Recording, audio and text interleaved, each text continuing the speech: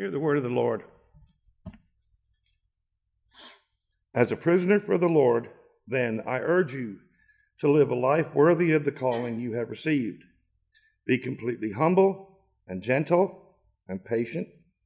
Be bearing with one another in love. Make every effort to keep the unity of the Spirit through the bond of peace. There is one body and one Spirit, just as you were called to one hope when you were called. One Lord, one faith, one baptism, one God and Father of all, who is over all and through all and in all. But to each one of us grace has been given as Christ apportioned it. This is why it says, when he ascended on high, he took many captives and gave gifts to his people. The word of God for the people of God. Thanks be to God.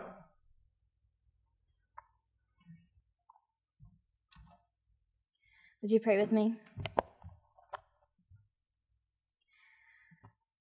Our God, we give you thanks for gathering us here together in this place. Holy Spirit, we welcome you here. We ask that you would open up our hearts and minds, that you would speak today, that we would hear your word and also do it through Jesus Christ our Lord. Amen. A couple of years ago, I was working a fall retreat at a church camp, and because of some poor communication on my part, this came right at the end of my third week straight without a single day off. I was more than tired. It wasn't just my body that was tired. My spirit, my soul was just bone dry. I felt guilty that I didn't have more to offer these kids, that I didn't have more to offer God, but the truth was that I couldn't have wanted to be there less. I was really struggling to feel God's presence. I was impatient and cranky, and these kids were acting like fools. And I feel like I need to just tell you that I was not reminded of this story by the events at day camp. Our kids were great. They were wonderful. I would absolutely do day camp all over again, maybe after like a couple gallons of aloe and maybe a couple nights sleep. I'd be ready to go. And so on this retreat, we got to the very last night, and someone was leading worship while I was standing at the back. And I remember the worship leader, she paused before she sang the last song. And she said, sometimes when we sing, we offer our praise up to God. We give him thanks and we glorify his name. And then sometimes, every once in a while, it's good to sing to each other, to remind one another of the faithfulness and the promises of God, and to hold up our collective faith when some of our members are struggling. And then we sang this last song, and I felt in me a desire to do that, to declare the goodness of God to these children, and I tried, but I just didn't have anything left in me. And then I felt this nudging of the Holy Spirit. And I think that he was telling me that it was okay, that I could just rest into that moment and let the sound of these children, these wonderful, deeply frustrating children, singing the promises of God just wash over me, that the faith of that community could shore me up, and that would be enough. This morning, I want to talk about community as it's presented in our text that Brian read for us, specifically the unity that we have within our community of faith, unity. For those of you wondering about our church sign out front, that was all Chad. I can't take credit for the sermon title this morning. But so Paul urges his readers to make every effort to keep the unity of the Spirit through the bond of peace. And notice how Paul doesn't say, make every effort to become unified. He says, make every effort to keep the unity, as in it's something that they already have. Like, okay, you're all one, great job, keep up the good work. Now, we might have reason to wonder why Paul says that they are already one, based on what we know about Paul's audience, right? These Gentiles, their status as Gentiles being grafted into God's promises for the Israelites. And I know that y'all know this because at this point, I think between me and Chad, we have beat it into all of our heads lovingly. And so we can just imagine the conflicts and the disagreements that they must have had as the Jews and the Gentiles were trying to integrate, were trying to learn how to live life with one another. And B, because we know people. Literally, because we know people, we interact and we work with and we live with and worship with people who are imperfect and broken and have all these different quirks and weird habits and different opinions and sometimes just drive each other crazy. So it's not hard for us to imagine Paul's readers, real people who dealt with conflicts just like we do, hearing this command to keep the unity and thinking, excuse me, what unity are we talking about here? Didn't you hear what Billy Bob said about Susie Jane last week? Like, we are not all one. We are not just sitting around the campfire singing Kumbaya 24/7, or ever, really. We have real conflict. How is it that we are supposed to keep a unity that oftentimes it looks like we don't even have? But one of the truths that we find in this passage, it's that the source of our unity is not based on our experience within that community. It is based only on the person and the work of Jesus Christ. Earlier in chapter 2, Paul writes, "But now in Christ, you who were far away have been brought near by the blood of Christ. For he is our peace, who made both groups one and tore down the dividing wall of hostility." Christ has drawn us into himself as one people, and despite all of our differences, in Christ we are all one. And not just all of us here in this room this morning, but all those who trust in and follow Jesus. Paul writes that there is one body, one Spirit, one Lord, one faith, one hope, one baptism, which means Baptist, Methodist, Catholic, Black, Asian, Hispanic, we are one. We have been made one people by Christ and in Christ, whose blood binds us together. Friends, this is the gospel. This is nothing less than the good news of God's action on our behalf that he purposed before time for all to be made one and brought into life with God together in Christ. And now in response to God's action, we're given this command. Keep the unity.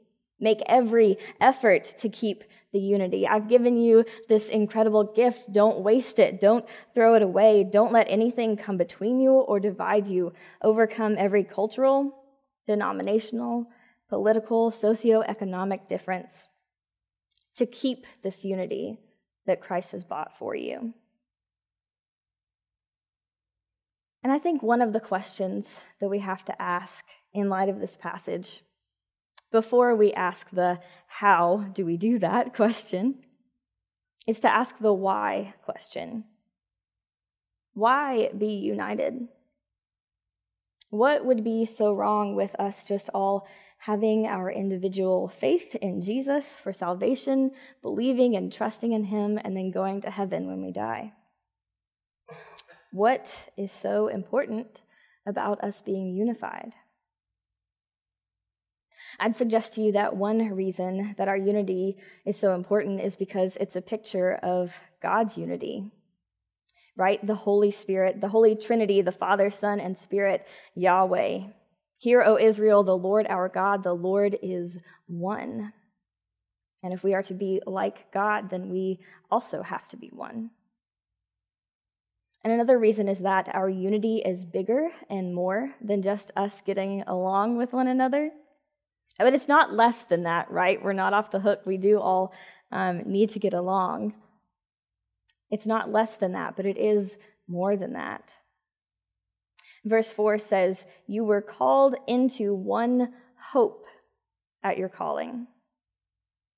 And what does Paul mean by that? That we're called into one hope.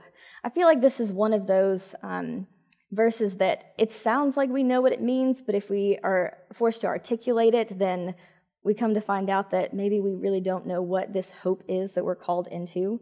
I mean, does that mean just for us to, have wishful thinking? What Paul's talking about here is the hope of Christ. Not just that when we die, we go to heaven, but that in the fullness of time, God will sum up all things in Christ. Things in heaven and things on earth, all things will be made one in him. And this hope, it's not just something that is individual, but it's private, it's corporate and public. It's a hope for the cosmos that is unified and reconciled, a world in which everything is brought together in harmony. And the church's calling to that hope is a call to participate in it in the here and now, even as we wait for the fullness of its expression in time. And this hope that we have, it sounds so good and beautiful that sometimes it's tempting to get caught up in this picture of what is coming, right? But if what we accomplish today is just to paint a pretty picture of what's ahead, only for us all to leave here and look around at our actual community and feel discouraged or discontent with our community, then we've actually taken steps in the wrong direction. Dietrich Bonhoeffer, in one of the most well-known books on community called Life Together, appropriately, he writes that every human wish that is injected into the Christian community is a hindrance to genuine community and must be banished if genuine Christian community is to survive.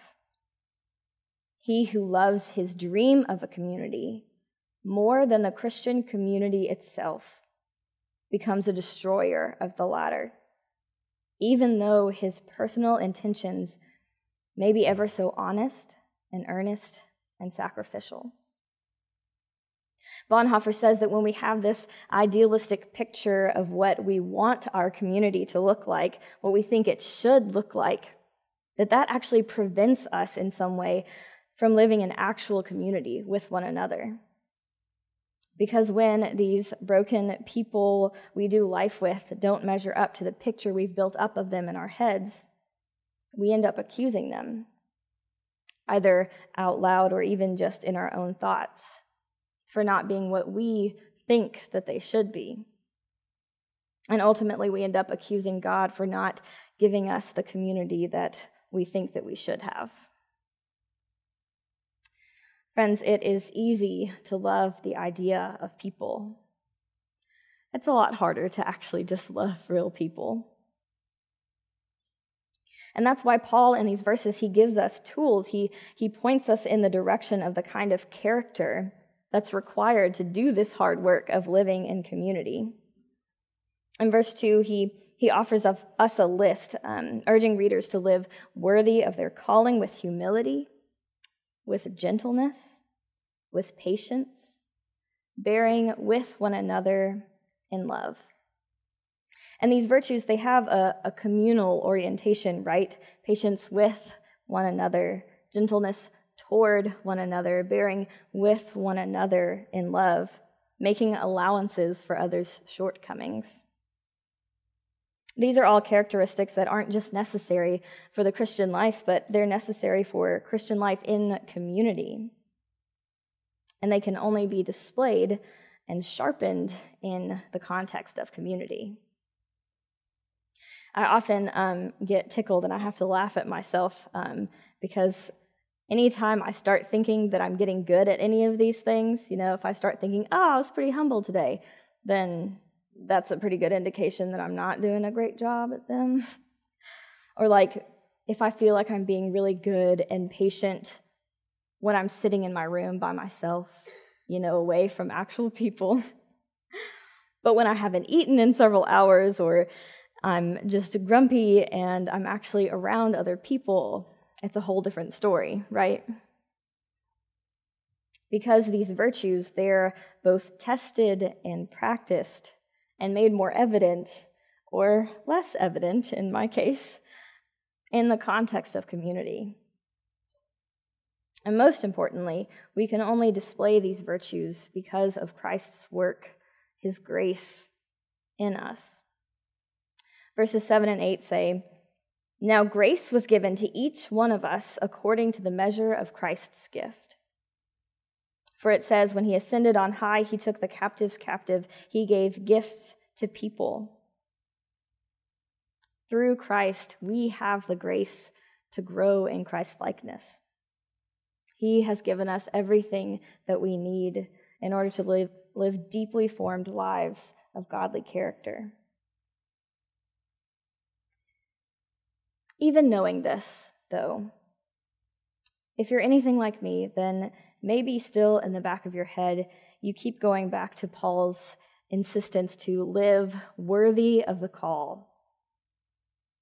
Maybe you hold up your life to this picture that we're given in Scripture, and you feel like your life doesn't quite make the cut. It's often hard for me to shake the feeling that I'm not doing enough to please God or to somehow earn his affection.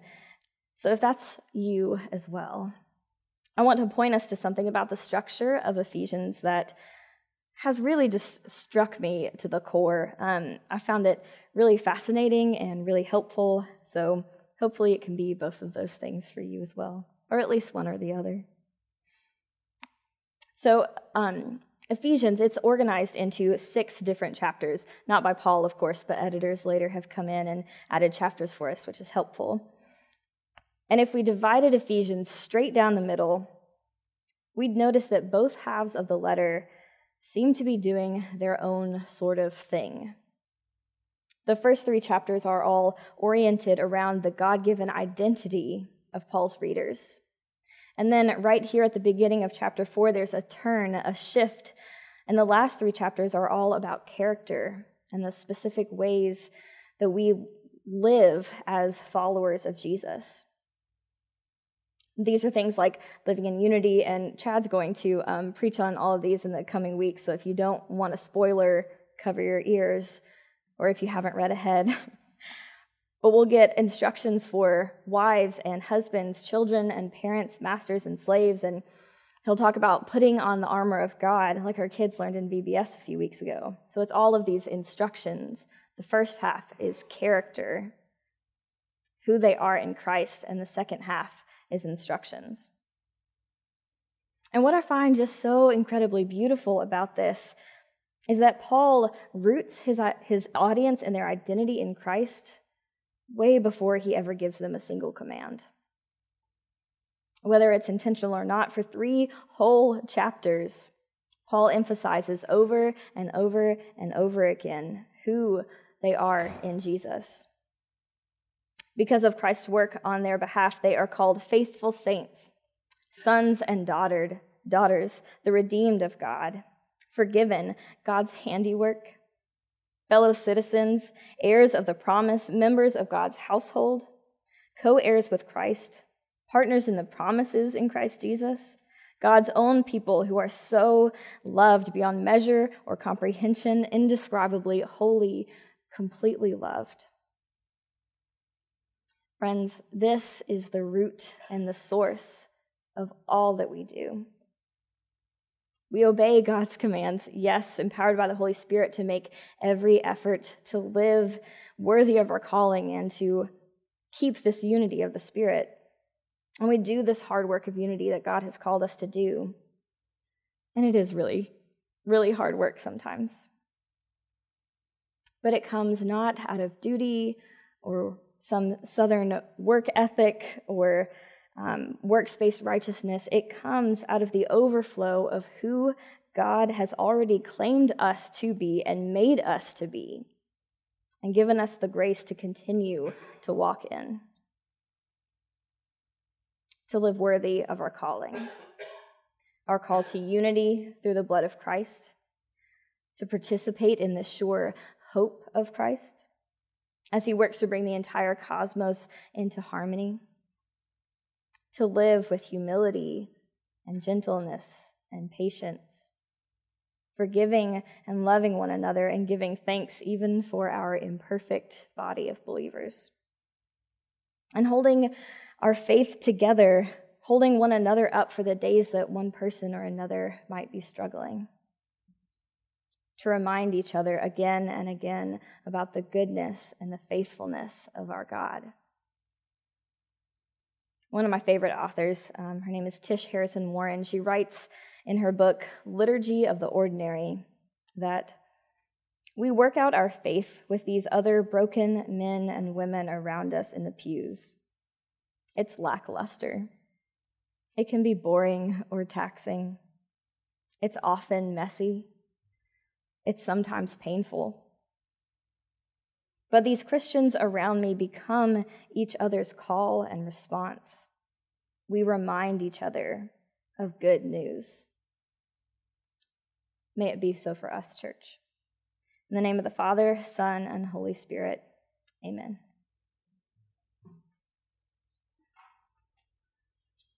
As we respond to the word that we've heard today, we'll do so first by singing.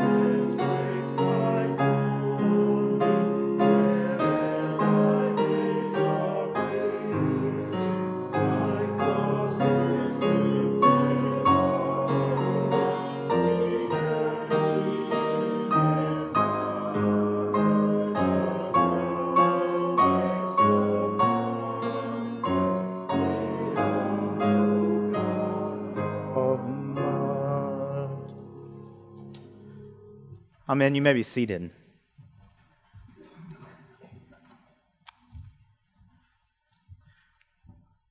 I ask you now, as we respond to God's word and acknowledge God's work that is currently happening in our midst, giving us unity, giving us faith, making us who we are, where have you seen the light of Christ this week? Where have you seen God at work? Vicki? Picking butter beans in the rain yesterday. Amen. The light of Christ. Thanks be to God. Lexi? Amen. Having Kayla here. Next Sunday is her last Sunday here with us. So we will miss her deeply. But she has been an incredible asset to our ministries this summer. Amen. The light of Christ. Thanks be to God. Day camp. Did you have fun at day camp? Amen. For all of the folks who served at day camp, for our kids, and the joy and energy that they brought, for the opportunity to be outside and to talk about Jesus together and have shaving cream wars and all of the things that happened, we give thanks. The light of Christ. Thanks be to God. Lafise. For Kayla's sermon today, amen. The light of Christ. Thanks be to God. Alexander? For everybody who's here, somebody was listening to this sermon, amen. The light of Christ. Amen. Anything else today, Miss Margaret? Yes, ma'am. Having Kayla's family here as well. The light of Christ. Thanks be to God. And how can we be praying for one another this week? What would you like to lift up in prayer? I'm going to look at the choir first today. For Nikki Schwartz, Lord, in your mercy, hear our prayers. Brian?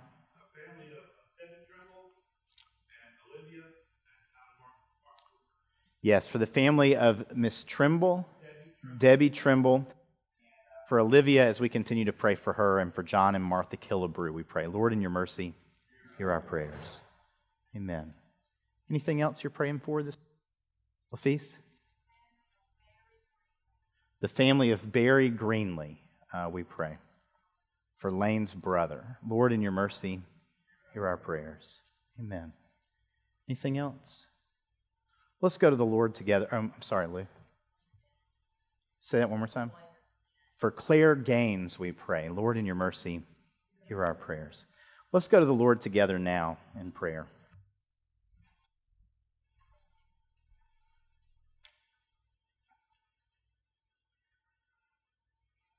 Eternal triune God, Father, Son, and Holy Spirit, we do praise you that you are at work in our world and in the church and in this congregation. We give you thanks that your grace is at work in us, making us patient, making it possible for us to bear together with one another in love. We pray, O Lord, that you would give us what we need to maintain the unity that you have blessed us with. We give you thanks, Lord, for the opportunity to laugh and play and to get exhausted outside at day camp.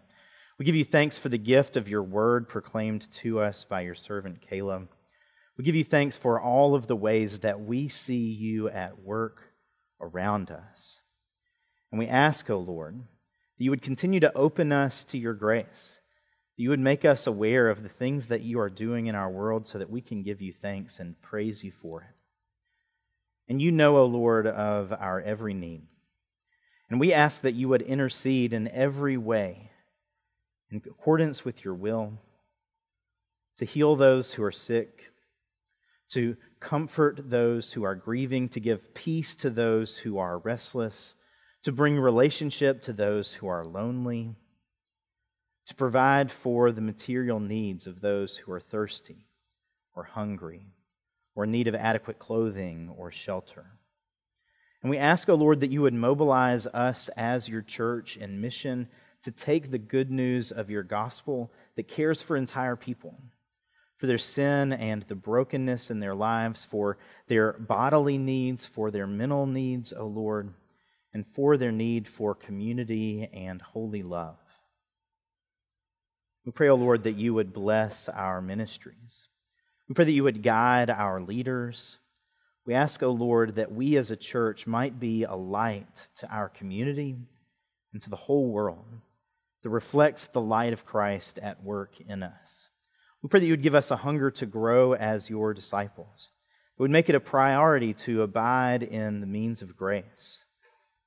That we, O Lord, could be constantly growing closer to you and ever more enamored and captivated by your beauty. We pray, O Lord, that we as your people might know who we are according to your love and might invite others to be as we are, incorporated into your family by your grace. We pray this in the name of your Son, our Savior, Jesus Christ, and we pray using the words that he taught us, saying, Our Father, who art in heaven, hallowed be thy name. Thy kingdom come, thy will be done, on earth as it is in heaven. Give us this day our daily bread, and forgive us our trespasses, as we forgive those who trespass against us. And lead us not into temptation, but deliver us from evil. For thine is the kingdom, and the power, and the glory forever. Amen. I skipped our preparation for prayer but we can sing it now if that's all right. It's number 2226 in The Faith We Sing. Let's stand as we sing together, and then we'll say our profession of faith together.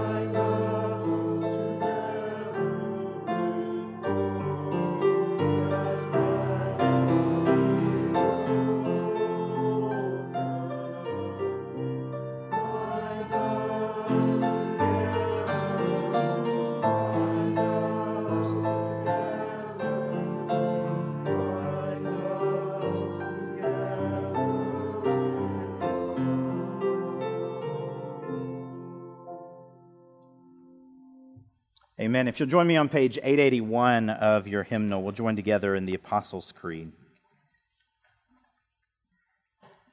I believe in God, the Father Almighty, maker of heaven and earth, and in Jesus Christ, his only Son, our Lord, who was conceived by the Holy Spirit, born of the Virgin Mary, suffered under Pontius Pilate, was crucified, dead, and buried.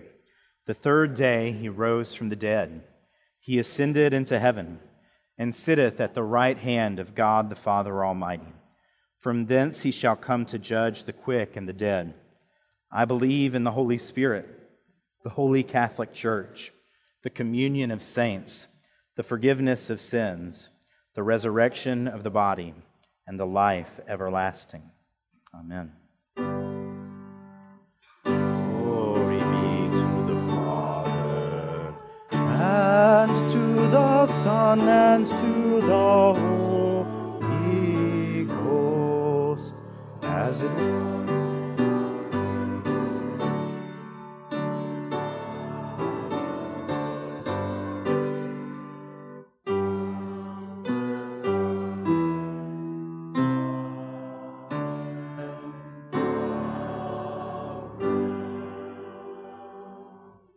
Amen. You may be seated as the ushers come forward now to receive our offering.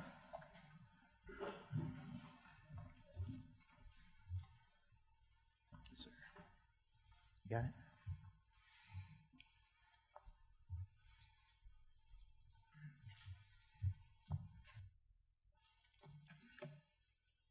Let's pray. Heavenly Father, thank you so much for this beautiful day. Lord, thank you for this beautiful ability to worship you, praise you, be filled with your Spirit. Lord, thank you for bringing us together as brothers and sisters in Christ. Lord, thank you so much for Brother Jack and